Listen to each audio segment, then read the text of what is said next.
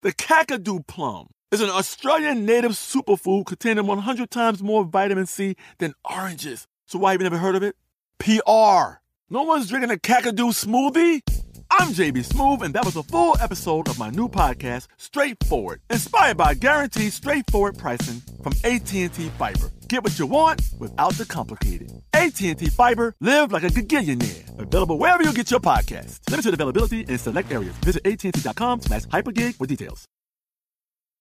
Tired of endless diets and weight loss struggles? It's time to say goodbye to frustration and hello to results. Introducing Smart Metabolic Burn from Brain MD, your breakthrough solution to fight stubborn body fat. Imagine burning fat, balancing glucose levels, and regulating metabolism in just 12 weeks. This unique 2-in-1 product combines the power of 2 clinically studied ingredients in one revolutionary formula. Berberine, which targets abdominal fat, and OEA, which curbs your appetite. With just 2 capsules a day, Smart Metabolic Burn by Brain MD can kickstart your metabolism, fight stubborn body fat, especially that pesky abdominal fat, and support your weight management journey. And right now, save over 30% on Smart Metabolic Burn at GetSmartBurn.com. The lowest price anywhere. That's GetSmartBurn.com. Don't delay. Transform your life with Smart Metabolic Burn from Brain MD. These statements have not been evaluated by the Food and Drug Administration. Our products are not intended to diagnose, treat, cure, or prevent any disease.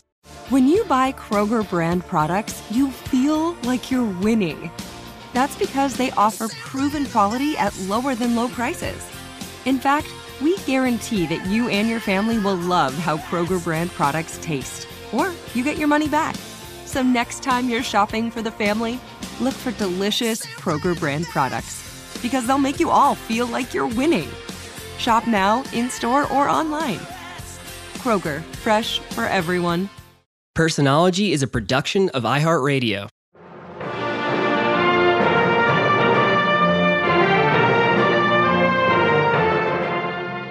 Welcome back to part 2 of Joe McCarthy, who has rapidly risen to the role of U.S. Senator of Wisconsin. Initially seen as a moderate Republican, his first few years as senator were not especially remarkable. He was noted, however, for being an excellent orator, but his reputation would soon change. I'm Dr. Gail Saltz, and this is Personology.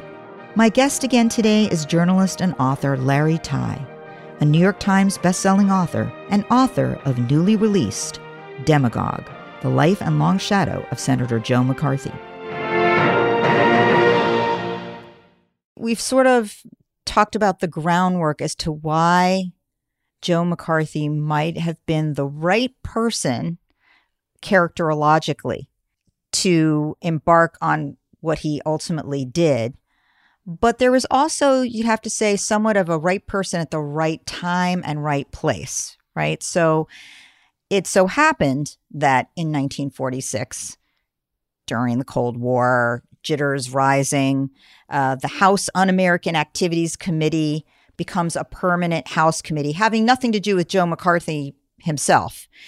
So that the idea of investigating communist subterfuge becomes a reality in the Senate at that time, and concerns about the Cold War mean that the American public is very comfortable and ready to buy into the concern that communism has to be ferreted out in any way possible.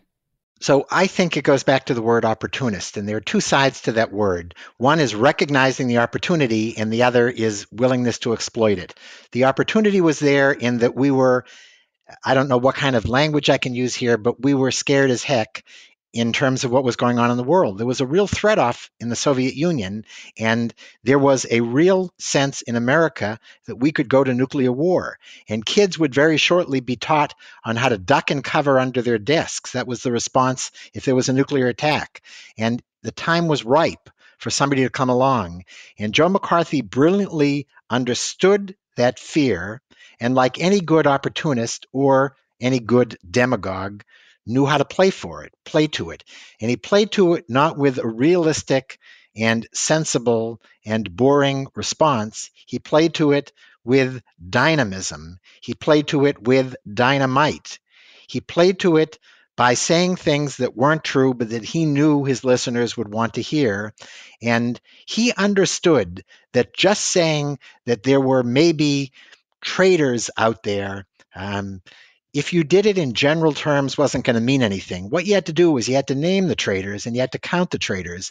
And he knew how to, in a Wild West kind of way, go in and really shake things up. He stoked general paranoia, right? And of course, as the saying goes, just because you're paranoid doesn't mean you don't have enemies. So we did have enemies, and people were fearful about that, which does tend to ignite more paranoia because there's always kernel of seeds of truth there. And the question, so paranoid is a term that went along with Joe McCarthy for many years, following his death even.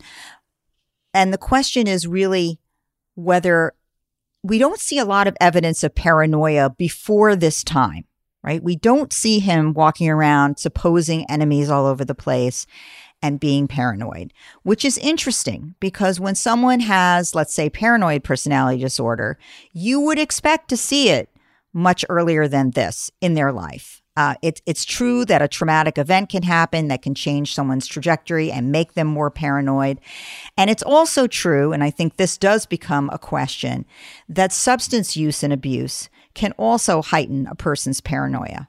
And so we do have to wonder whether ultimately that comes to bear in terms of the degree of paranoia that he seems to exhibit. But it does seem at this juncture that it's more likely that, as you said, he sees an opportunity. And he sees that the general paranoia that can be ignited and inflamed can be an avenue for him playing the role of rescuer, protector, and therefore holding the power, being the gatekeeper. And that is very interesting. Whether that ultimately later dovetails with his increasing drinking, and as we'll get to later, the use of other substances that may have heightened his thoughts around this, is also something worth positing. But let's move, as you said, to really his launch into McCarthyism, his launch into this whole prosecutorial role. Yes. So I want to just revisit paranoia for 1 second, and we can come back to this later. I would say that while he was often called a paranoid, especially in the early days, he was anything but. He was playing to other people's paranoia, but he was seeing things clearly, and he knew that he didn't believe in what he was saying. I'd love to take your listeners to a moment where I think McCarthyism was born. And that moment was in February of 1950. There is a tradition in Republican circles in America that the one night that is best to raise money is when you are honoring the birthday of the patron saint of the Republican Party, Abe Lincoln. And they're famously called Lincoln Day dinners. And if you're a prominent U.S. senator, you get invited to places like New York and Boston and San Francisco and Chicago. If you're Joe McCarthy, the consummate backbencher who looks like he's on his way to defeat after one term, you get invited to Wheeling, West Virginia, which is where he gave the speech that night. He shows up with a briefcase with 2 speeches. One of them is a snoozer of a speech on national housing policy that he actually knew something about. And had he picked that speech that night to deliver, you and I, 70 years later, wouldn't be paying attention to Joe McCarthy. But instead, he grabs the other speech in his briefcase. And that is a speech on a subject that he knows arguably less about than any other member of the U.S. Senate in that year of 1950. And that's a speech on the communist threat, not in the Soviet Union, but behind every pillar in the U.S. State Department. So he grabs a sheaf of papers and he waves it around like this in the air, saying, I have in my hand the list of 205 subversives in the State Department. And I have the actual names, and I know the jobs they have, and I'm going to call on the government to root these people out. And it was a passionate speech, and it was a brilliant speech, and it was, as his fellow senators would later conclude, a fraud and a hoax because he had, I don't know what he had in his hand. His friends have speculated that it could have been that day's racing sheet. But whatever it wasn't a list of 205 subversives in the government.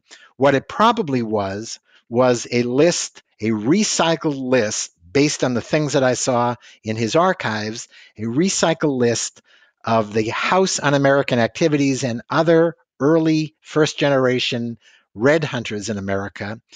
Many of the people who we actually had names of were people who no longer worked for the State Department or who had had a sister or a brother-in-law or their own association with left-wing activities 20 years before. They were not flaming spies. Most of the 24 Carat spies had been rooted out long before Joe McCarthy joined the hunt.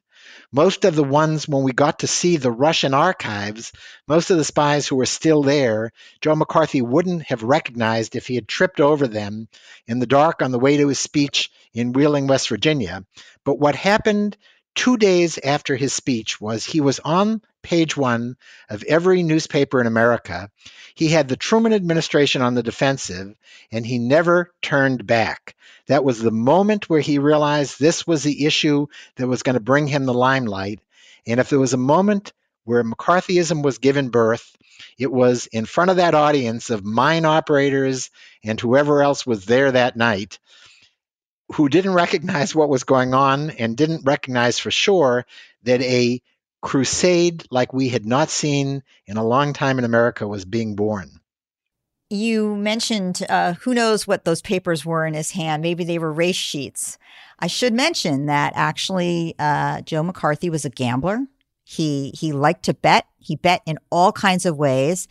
And that's just important to keep in mind. Well, clearly that night he bet on himself and won. And the thrill of the win, whether we're talking about horse races or his individual political races or, political moments, the reward of that was addictive. I'm going to say addictive for Joe McCarthy. He had, some people from a neurological point of view are more susceptible to addiction than others. There is something about their dopamine, the neurotransmitter dopamine of reward, that reward system that is primed to take off and super reward, whether it's a gambling win or whether it's with substance use and addiction to alcohol or drugs, or whether even it's something like a political win.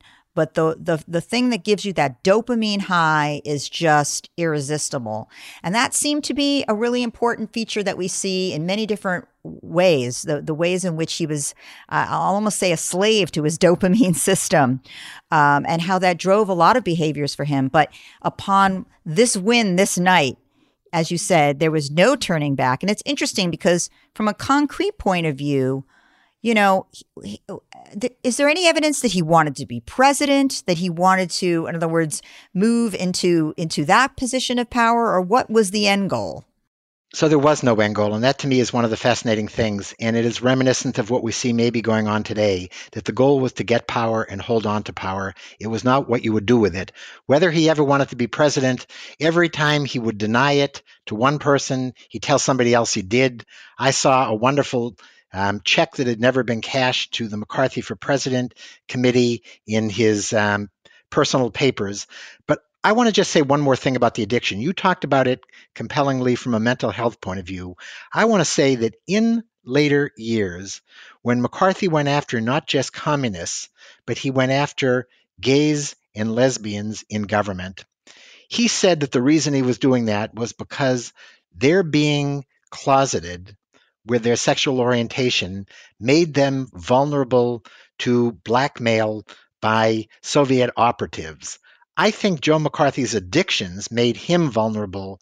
His gambling addiction, what he was doing with his money, his alcohol consumption, all of those are things that made him more vulnerable than all the people he was targeting for their alleged vulnerabilities. And it is one more way where we see hypocrisy defining what he did. But that's another element, I think, of opportunism. Well, hypocrisy, but what I would call projection, right? These things within himself. I mean, he was the one being the bad guy. He was the one lying. He was the one destroying other people's lives. And he projected all of this out. And including, as you said, the addictions and the self-destructive and stigmatized behaviors that he was committing. All of this was projected out. I'm not the problem. Other people are the problem, right? Other people are the spies, the bad guys, the self-destructive guys, the stigmatized guys. And that was a huge part of his MO, I guess I'll say, that he needed to project all these things outward. But at the same time, sadly, for many other people in this country, again, his moral compass didn't seem to make him sympathetic at all or empathetic at all in terms of destroying other people's lives. No, he was sympathetic and empathetic only when he was going out for the drink after he had destroyed them during the day. And when he was taking them out and being their buddy afterwards, he was a bit empathetic. But in terms of the randomness of this whole launch of McCarthyism, I want to it is partly fatuous, but I also think it partly suggests how random the whole thing was. One of the many ways, his numbers that first week kept changing between especially two numbers, 205 communists or 57. And the 57, it was suggested, could have come, he was a big hamburger eater, and it was suggested that he might have gone in and used Heinz 57 sauce, and that number stuck in his mind. And that wouldn't surprise me because the numbers didn't mean much of anything, and it could have come from anywhere. Let's take a quick break here. We'll be back in a moment.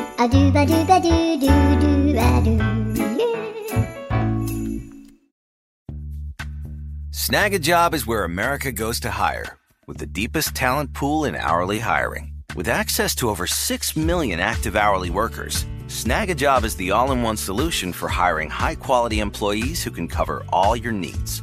On demand, temp to hire, part-time or full-time. You name the position. Warehouse worker, retail associate, grocery store clerk, fitness trainer, baker, stylist, bellhop, podcast producer. Yeah, Snag a Job's got a worker for that. With our easy-to-use platform, you're able to seamlessly post and fill available positions quickly with a dedicated customer support team to provide all the help you need along the way. Kind of nice knowing you have a talent pool like that in your own backyard, right? Snag a Job is the partner you need to keep your business running smoothly. So visit snagajob.com or text SNAG to 242424 to talk to an expert. Snagajob.com, where America goes to hire. Tired of endless diets and weight loss struggles? It's time to say goodbye to frustration and hello to results. Introducing Smart Metabolic Burn from BrainMD, your breakthrough solution to fight stubborn body fat. Imagine burning fat, balancing glucose levels, and regulating metabolism in just 12 weeks. This unique 2-in-1 product combines the power of 2 clinically studied ingredients in one revolutionary formula. Berberine, which targets abdominal fat, and OEA, which curbs your appetite. With just 2 capsules a day, Smart Metabolic Burn by BrainMD can kickstart your metabolism, fight stubborn body fat, especially that pesky abdominal fat, and support your weight management journey. Right now, save over 30% on Smart Metabolic Burn at GetSmartBurn.com. The lowest price anywhere. That's GetSmartBurn.com. Don't delay. Transform your life with Smart Metabolic Burn from BrainMD. These statements have not been evaluated by the Food and Drug Administration. Our products are not intended to diagnose, treat, cure, or prevent any disease. At JCPenney, fashion counts for everybody and everybody. It's spring, and with the weather changing and so many great things coming up like Mother's Day and the Wind Down Tour, I definitely need a fresh spring wardrobe for every occasion. This spring, I'm looking for that perfect flowy spring dress for Mother's Day, as well as replacing my everyday basics. That's what I love about JCPenney. They have so many stylish and comfortable options that I always find just what I'm looking for there. Spring is a feel-good season and comes in all shapes, sizes, and colors. The fashion at JCPenney is the same way. Refresh your wardrobe this spring with styles that gets you, something to wear that fits your favorite moments of the season at prices that feel just as good. Discover brands that get you and put style and comfort first, like Worthington and Liz Claiborne for her, each in women's petite and plus sizes, and Stafford and Mutual weave for him, style and comfort for all, even big and tall. Plus even more for the whole family like Levi's and Exertion. Here, spring comes in all shapes, sizes, and colors. JCPenney, make everybody count.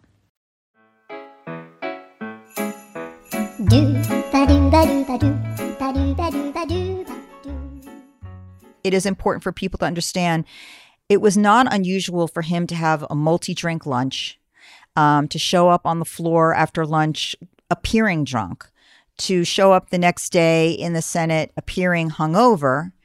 And somewhere in this time period became this really unfathomable story that it seemed he was probably at some point started to use opiates. It may have started because he was prescribed them for pain. He had a lot of accidents. He broke a bone or something like that. It may have started because he had terrible hangovers the next day and was looking for some relief. But the story of the secrecy of his addiction, the discovery by the head of the Federal Bureau of Narcotics, and the Federal Bureau of Narcotics being convinced that they basically had to maintain his habit to somehow protect the world or protect his ongoing crusade against communism, provided him ongoing morphine via a Washington, D.C. pharmacy. And the impact of that secret, because you have to understand that if you think drug use and alcohol use or substance abuse is stigmatized today, which it is, deeply, deeply stigmatized and not understood really as an illness, the degree to which it was stigmatized in the 1950s is today pales in comparison. So I want to push back a little bit. So what you said about the morphine addiction, the opioid addiction, was reported in the newspapers, and it was in an unnamed way by the guy who ran the drug agency. Anslinger was his name. He indicated that there was an unnamed senior politician who this happened to, and everybody presumed, and it may have been that he was referring to McCarthy. The pushback on that is, I want to be fair to him. There's enough that we know about what he did that would have shown up, I think, given the way his alcohol addiction did, in his exhaustive records, thousands of pages of records from Bethesda Naval Hospital. And I didn't trust, who am I, an old health reporter, to sit down and try to make sense of that and whether there was really any sign of addiction there. So I sat down with three doctors, one of whom had just stepped down as dean of Harvard Medical. A second was the editor-in-chief emeritus of New England Journal. And the third was an expert on a lot of the areas that McCarthy had suffered various medical woes. And there were four doctors, and we sat down and looked through every one of those pages. And there was no evidence in his medical records. That doesn't mean that he wasn't addicted, but it was no evidence of that addiction. There was a jolting and upsetting set of evidence of his alcohol addiction.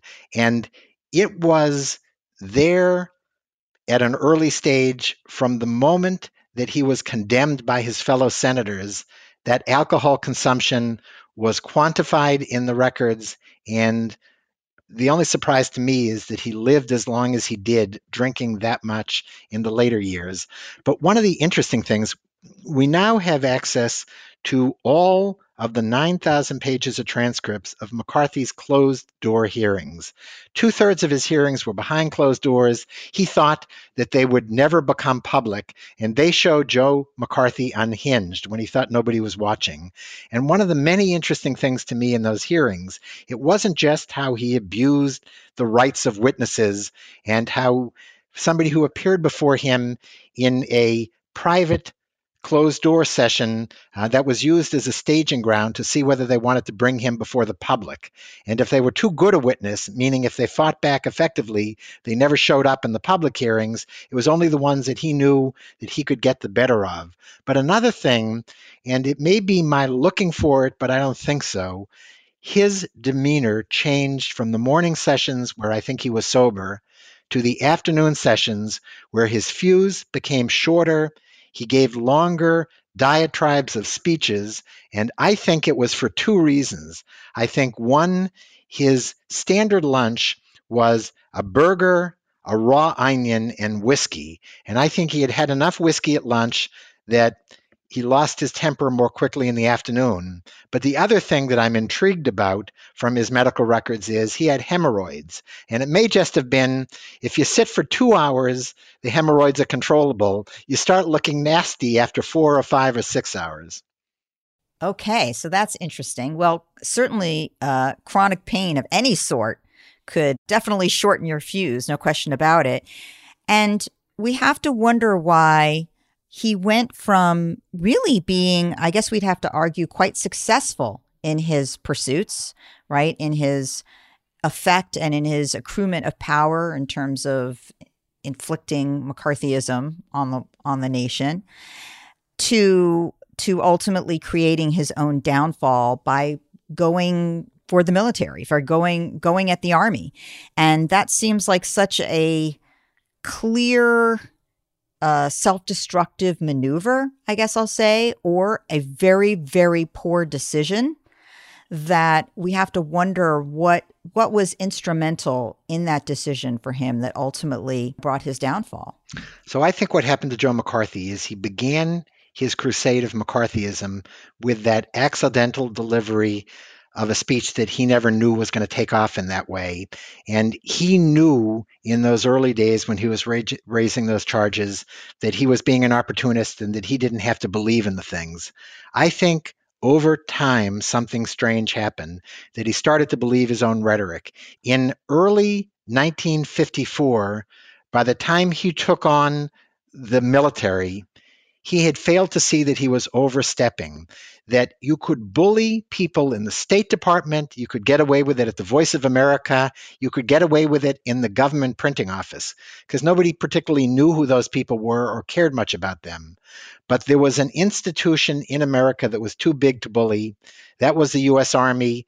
That was also the moment when he did that not just the Army eventually developed a backbone in taking him on, but our commander-in-chief, the one person in America more popular than Joe McCarthy, this former war hero Dwight Eisenhower, finally understood that the Army was something he wasn't going to let McCarthy get away with bullying. He understood that McCarthy was overstepping, and Joe McCarthy went one step further. Had he not done that, he could have gone on for years.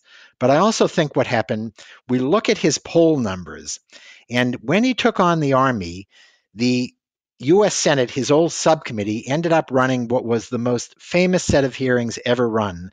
They were called the Army McCarthy hearings. At the start of those hearings, Joe McCarthy was at a full 50% popularity. The Gallup polls said 1 in every 2 Americans thought he was doing a great job. By the end of those hearings in the summer of 1954, his numbers had gone from 50% down to 34%. And anybody who's old enough to remember those hearings remembers one magical moment where a very smart Harvard-trained lawyer from Boston named Joe Welch stood up and said, when McCarthy went after Welch's young associate and said that he had been affiliated with a left-wing legal group, Joe Welch famously said, "Senator, have you no decency?" Well, the truth is that was not the magical moment. And the truth is Joe Welch had been waiting during the entire hearings. He was a performer as well as a lawyer. He had concocted that line, and he was waiting for a magical moment to deliver it. He picked a great moment, but the moment only worked because I think Americans had been watching this guy who they thought was their hero look more like the schoolyard bully on public television, and they wanted to ask, "Senator, have you no decency?" And so that line crystallized the question America had on its mind. It showed the power of television to take a guy who was a schoolyard bully and make him look that way to the American public. And my book begins with a line, this is a book about America's love affair with bullies. But I also think that America knows when a bully is really going too far, and it will part company. So I wrote a book in part about one of the darkest chapters in American history, but I think there is ultimately a very uplifting message of this book. And the message is, in American history, with our uniquely American strain of demagogues, from Huey Long and the Jew-baiting radio preacher Father Charles Coughlin to Joe McCarthy and Donald Trump, the lesson is that give a demagogue enough rope and they will hang themselves. And is part of the hanging that the overreach for power, the displaying who you really are inside, and people finally being able to grasp that? What is the lesson that we can learn today about ultimately, is it the doer or the doee that ultimately catches on to the demagoguery? Great question, and it's both.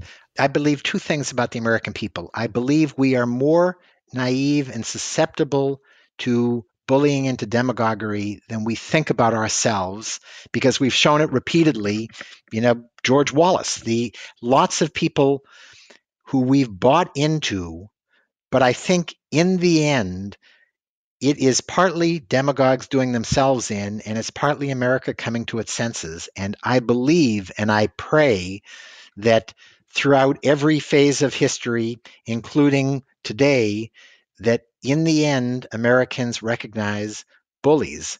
And I think that we saw the first effective pushback against some of the bullying that Donald Trump does come from the U.S. military. It came from when he did over the last month things, staging the photo opportunity outside the White House across the street from the park and clearing people so he had a path to get there. The commanders in chief of the various armed services, the heads of the various armed services, defense secretaries, the heads of joint chiefs of staff, past and present, when the military is bullied, they stand up and say, that institution you can't touch. And I think that Donald Trump is a very smart politician, and he probably learned the lesson there. But I also think that he has, almost to the letter, followed the Joe McCarthy playbook in the last 3.5 years. And it is not a playbook that I'm, as an author, writing about Joe McCarthy and I say, geez, he's using that playbook because I want to sell books. Nobody minds selling books, but it's also a playbook that had a flesh and blood through line in the name of a smart, arrogant lawyer named Roy Cohn, who was Joe McCarthy's protege and Donald Trump's tutor. And he showed Trump all the things that a politician can learn from a guy like Joe McCarthy, and Trump was a very able student. Let's take a quick break here. We'll be back in a moment.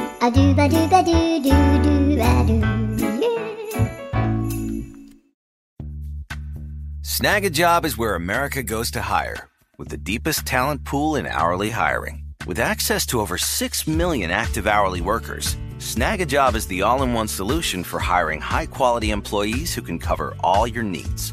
On demand, temp to hire, part-time or full-time. You name the position. Warehouse worker, retail associate, grocery store clerk, fitness trainer, baker, stylist, bellhop, podcast producer. Yeah, Snag a Job's got a worker for that. With our easy-to-use platform, you're able to seamlessly post and fill available positions quickly with a dedicated customer support team to provide all the help you need along the way. Kind of nice knowing you have a talent pool like that in your own backyard, right? Snag a Job is the partner you need to keep your business running smoothly. So visit snagajob.com or text snag to 242424 to talk to an expert. Snagajob.com, where America goes to hire.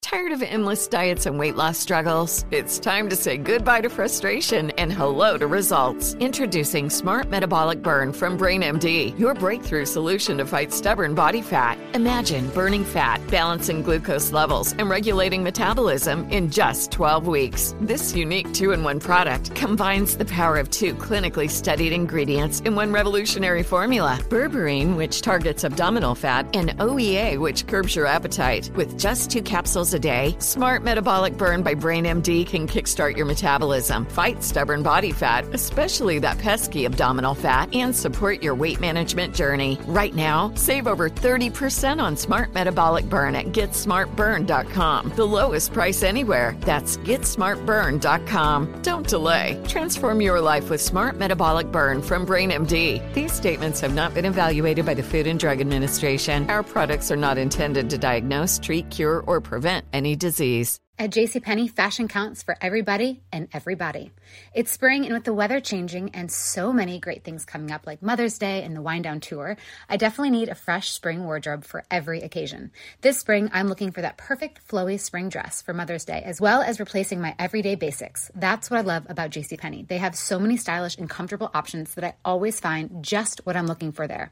Spring is a feel-good season and comes in all shapes, sizes, and colors.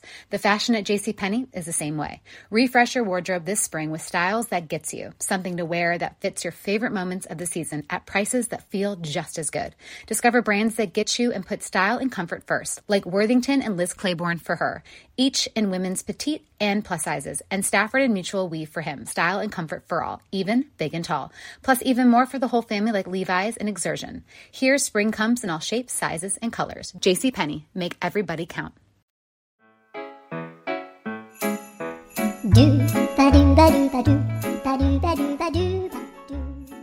It certainly was Joe McCarthy's end, so to speak. The Senate did go on to censure him. He did lose his power. He became sort of a non-entity at that point.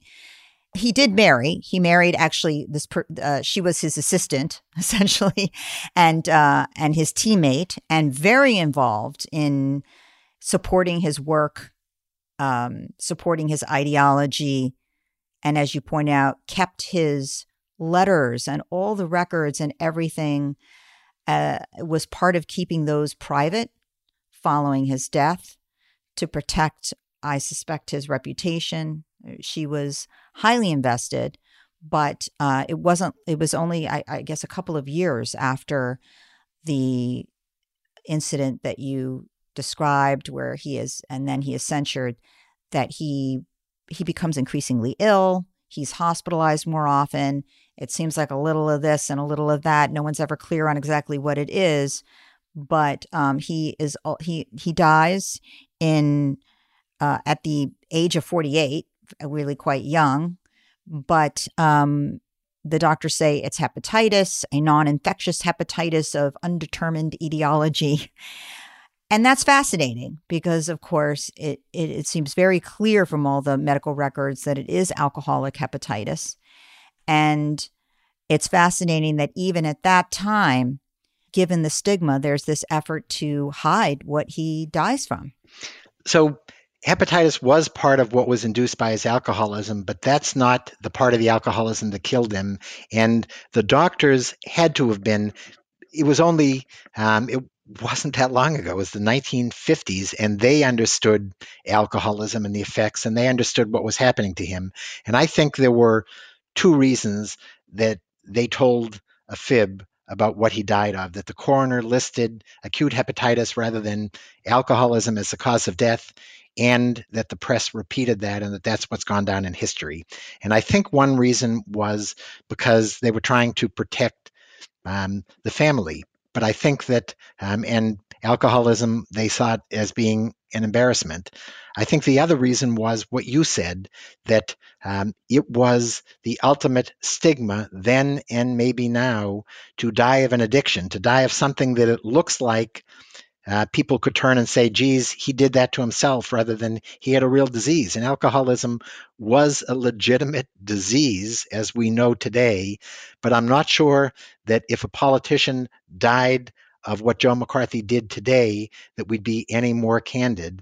And it, to me, was one of the many tragedies of his life, that this guy who, in Bobby Kennedy's words, had been taken at a toboggan to the top of the hill, was going blind down the hill. And he was so excited by the ride that the fact he was going to crash and hurt himself at the bottom, I think, never occurred to him.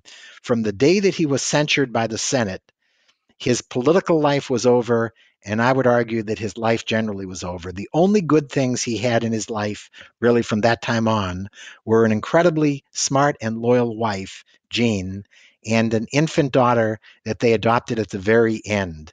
And it was too late. And it was too late to pull him out of what I think may have been a depression.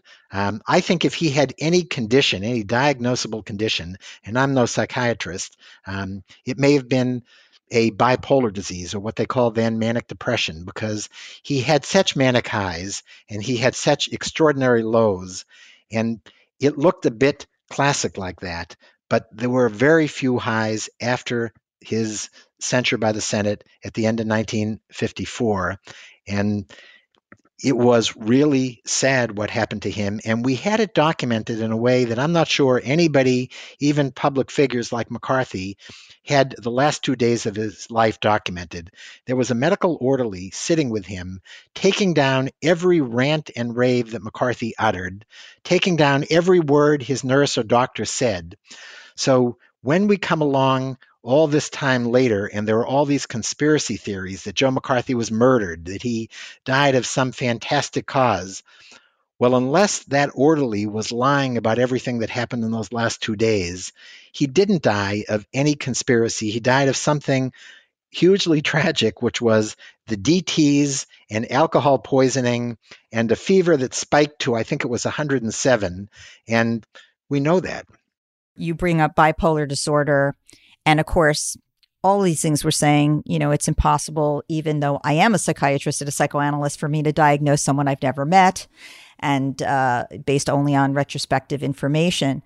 But one would expect that if you did have bipolar disorder, first of all, though hypomania or mania might put you in a position to be exactly the kind of expansive thinker and grandiose character and highly creative and verbally able person that Joe McCarthy, by all accounts, appeared. But we don't have documented periods of inability to function, at least until the very end there, after he was censured. But earlier in his life, there are no reported periods of a deep depression such that one's functionality is impaired and one basically can't get out of bed and, really perform. That he seems to be much more on the side of driven and doing. That being said, there are people who have bipolar disorder who have very little in the way of depression, much more in the vein of hypomania and mania. But I would have to tell you that if you saw someone like this today in your office, it would be impossible to really make an accurate diagnosis until you had treated their substance abuse, because unfortunately, the substance abuse can make people appear all of those hypomanic things, grandiose and able and also depressed, because the reality is alcohol is a depressant. And it actually makes many people feel both disinhibited in terms of their verbal capacities and so on, but also feel at times in terms of their mood, very depressed or fluctuating in mood. And so it's very hard to separate those things. And yet there's tremendous what we call comorbidity, right? People who experience one are very likely to experience the other. If you are bipolar, you're probably more likely to, unfortunately, suffer from substance addiction. Or any other mood disorder. Or I guess we could also argue in the case of Joe McCarthy, how much of this was a potential personality disorder? In other words, that characterologically all along, there were patterns of behavior that worked for him in certain ways, but really didn't in others, and particularly antisocial characteristics. A man who enjoyed breaking the rules. I mean, he liked taking risks. He liked breaking the rules. He seemed to be devoid of empathy for others. Truly, making them suffer was not something that pained him. And these sort of, if he didn't happen to have gone into government where he could be spared the punishments, he is somebody who, if he'd gone in different directions, might have found himself really on the wrong side of the law and often punished. The only place I would take exception to what you said is he did find himself on the wrong side of the law, but he was protected because he was in the Senate. And he did, I think that he libeled lots of people. He did all kinds of things. There was a hint in the medical records from his time in the military that when he went into the medical facilities in the South Pacific, that doctors wrote different things. And I don't know whether they were being coy in not being more explicit, or they didn't know, or what it was, but they suggested maybe he's suffering from some sort of serious depression or fatigue, or maybe he's just lazy and doesn't want to go back out. But there was a hint that something was going on. But I think that probably if there was anything they would have kept out of the medical records, it was a stigmatized, depression or any mental illness. And I wish that I could have interviewed his doctors from back in the 1950s, because I think they knew more than they were letting on. They were extraordinarily explicit about everything in terms of his physical symptoms and the just hinting at things in terms of mental issues. I think some of the clearest sense I had of what motivated him was an unpublished memoir that his wife Jean wrote called The Joe McCarthy I Knew. She never published it for understandable reasons. Why she left it behind in his papers, I think what happens to people when they leave hundreds or thousands of boxes of papers is nobody has the energy to go through and see what's there and what's not. And they throw it all there and say, we're putting it into an archives and nobody's going to see it for a very long time. And I think some of the greatest insights into who Joe McCarthy was were not his insights, because I don't think he was the kind of guy who would ever sit down and offer any really candid sense of himself. But she, just in observing who he was, even though she adored him, she was smarter than he was, as smart as I think he was. She was his biggest booster. She was a true believer in the cause of McCarthyism, which they would have defined as patriotism and all-Americanism. Joe McCarthy never objected to the term McCarthyism. He just offered his own definition for it. But in the end, we are grateful to them because they left behind such a record of who he was and what he did and why he mattered. And he mattered. There was a reason my book had a one-word title of Demagogue, and that is because while this is a biography of Joe McCarthy, it is also a biography of this strain of bullying that didn't end with him and didn't begin with him, but we can use his life as a way of understanding and battling back against it. And I would add to that, there's a concept in my field called folie à deux, a delusion of two. And sometimes we see that literally in individuals. Two people come together and they're in this delusional world that no one else can understand because it's not real, it's psychotic, but they both believe it and they share this delusion. In Joe McCarthy's time, he created this belief system, right, between himself and the public at large. And they both had to buy into it for him to continue the delusion, if you will, or the belief system that he had going, his own McCarthyism. When one person breaks out of that, it ends the folie à deux, essentially. And so can we learn from that historically that can occur, that a person can propagate a belief system that a whole community can buy into, even if it's not accurate, even if it's not correct. And I hope that we all can learn that somebody who can gain that kind of charismatic power of a cult leader of sorts can propagate some really delusional thoughts that we can all buy into.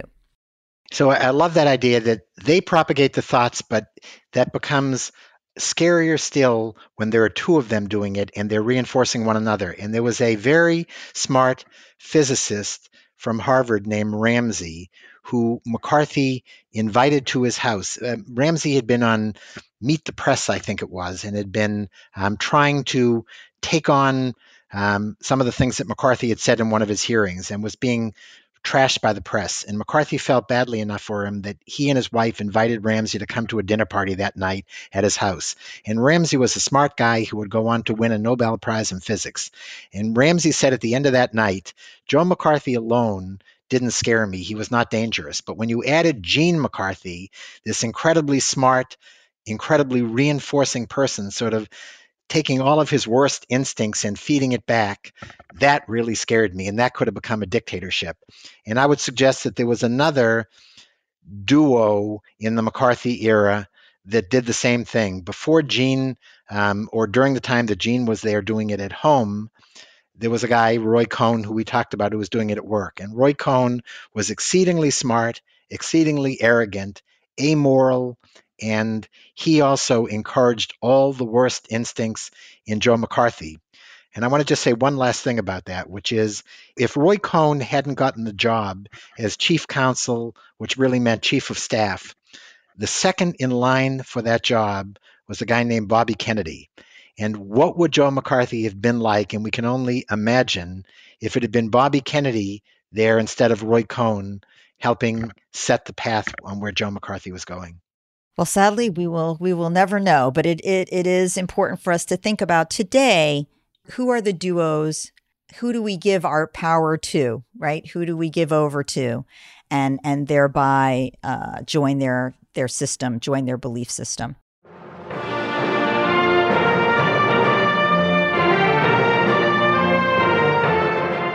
Well, that wraps things up for this episode. Thanks for joining me today. If you're interested in more information about Joe McCarthy, check out Larry Tye's book, Demagogue. Or, for more on the concepts of personology, you can also check out my book, The Power of Different, The Link Between Disorder and Genius. Also, make sure to follow me on Twitter at Dr. Gail Saltz or at PersonologyMD. Until next time. Personology is a production of iHeartRadio. The executive producers are Dr. Gail Saltz and Tyler Klang. The supervising producer is Dylan Fagan. The associate producer is Lowell Berlanti. Editing, music, and mixing by Lowell Berlanti. For more podcasts from iHeartRadio, visit the iHeartRadio app, Apple Podcasts, or wherever you get your podcasts. Tired of endless diets and weight loss struggles? It's time to say goodbye to frustration and hello to results. Introducing Smart Metabolic Burn from BrainMD, your breakthrough solution to fight stubborn body fat. Imagine burning fat, balancing glucose levels, and regulating metabolism in just 12 weeks. This unique 2-in-1 product combines the power of 2 clinically studied ingredients in one revolutionary formula. Berberine, which targets abdominal fat, and OEA, which curbs your appetite. With just 2 capsules a day, Smart Metabolic Burn by BrainMD can kickstart your metabolism, fight stubborn body fat, especially that pesky abdominal fat, and support your weight management journey. Right now, save over 30% on Smart Metabolic Burn at GetSmartBurn.com. The lowest price anywhere. That's GetSmartBurn.com. Don't delay. Transform your life with Smart Metabolic Burn from BrainMD. These statements have not been evaluated by the Food and Drug Administration. Our products are not intended to diagnose, treat, cure, or prevent any disease. This is Malcolm Gladwell from Revisionist History. eBay Motors is here for the ride. With some elbow grease, fresh installs, and a whole lot of love, you transformed 100,000 miles and a body full of rust into a drive that's all your own. Brake kits, LED headlights, whatever you need, eBay Motors has it. And with eBay Guaranteed Fit, it's guaranteed to fit your ride the first time, every time, or your money back. Plus, at these prices, you're burning rubber, not cash. Keep your ride or die alive at ebaymotors.com. Eligible items only. Exclusions apply. Hey, guys. Back at the playground again, huh? Yep. You know what this playground could use? A wine country. Heck yeah. And some waves so we could go surfing. Oh, yeah. Love that. A redwood forest would be cool. I'm in. Ski slopes. Let's do it. Can a girl go shopping? Yeah, baby. Wait. Did we just invent California? Discover why California is the ultimate playground at visitcalifornia.com.